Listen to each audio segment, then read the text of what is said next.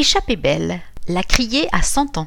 On y vient depuis un siècle, garnir ses cabas de poissons frais, de viande, légumes, épices et autres gourmandises, ou simplement pour en admirer l'architecture. Construite par l'architecte de la ville Emmanuel Leray et inaugurée en 1923, les halles centrales font partie du patrimoine remarquable de Rennes, avec leurs cours, leurs galeries couvertes et leurs ornements préfigurant le style art déco. À l'occasion du centenaire, la criée sera en fête le temps d'un week-end.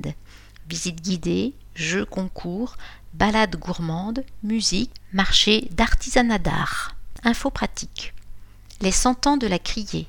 Marché central, vendredi 8 décembre, de 14h30 à 19h. Samedi 9 décembre, de 9h à 19h, rue Jules Simon, à Rennes. Métro, arrêt République.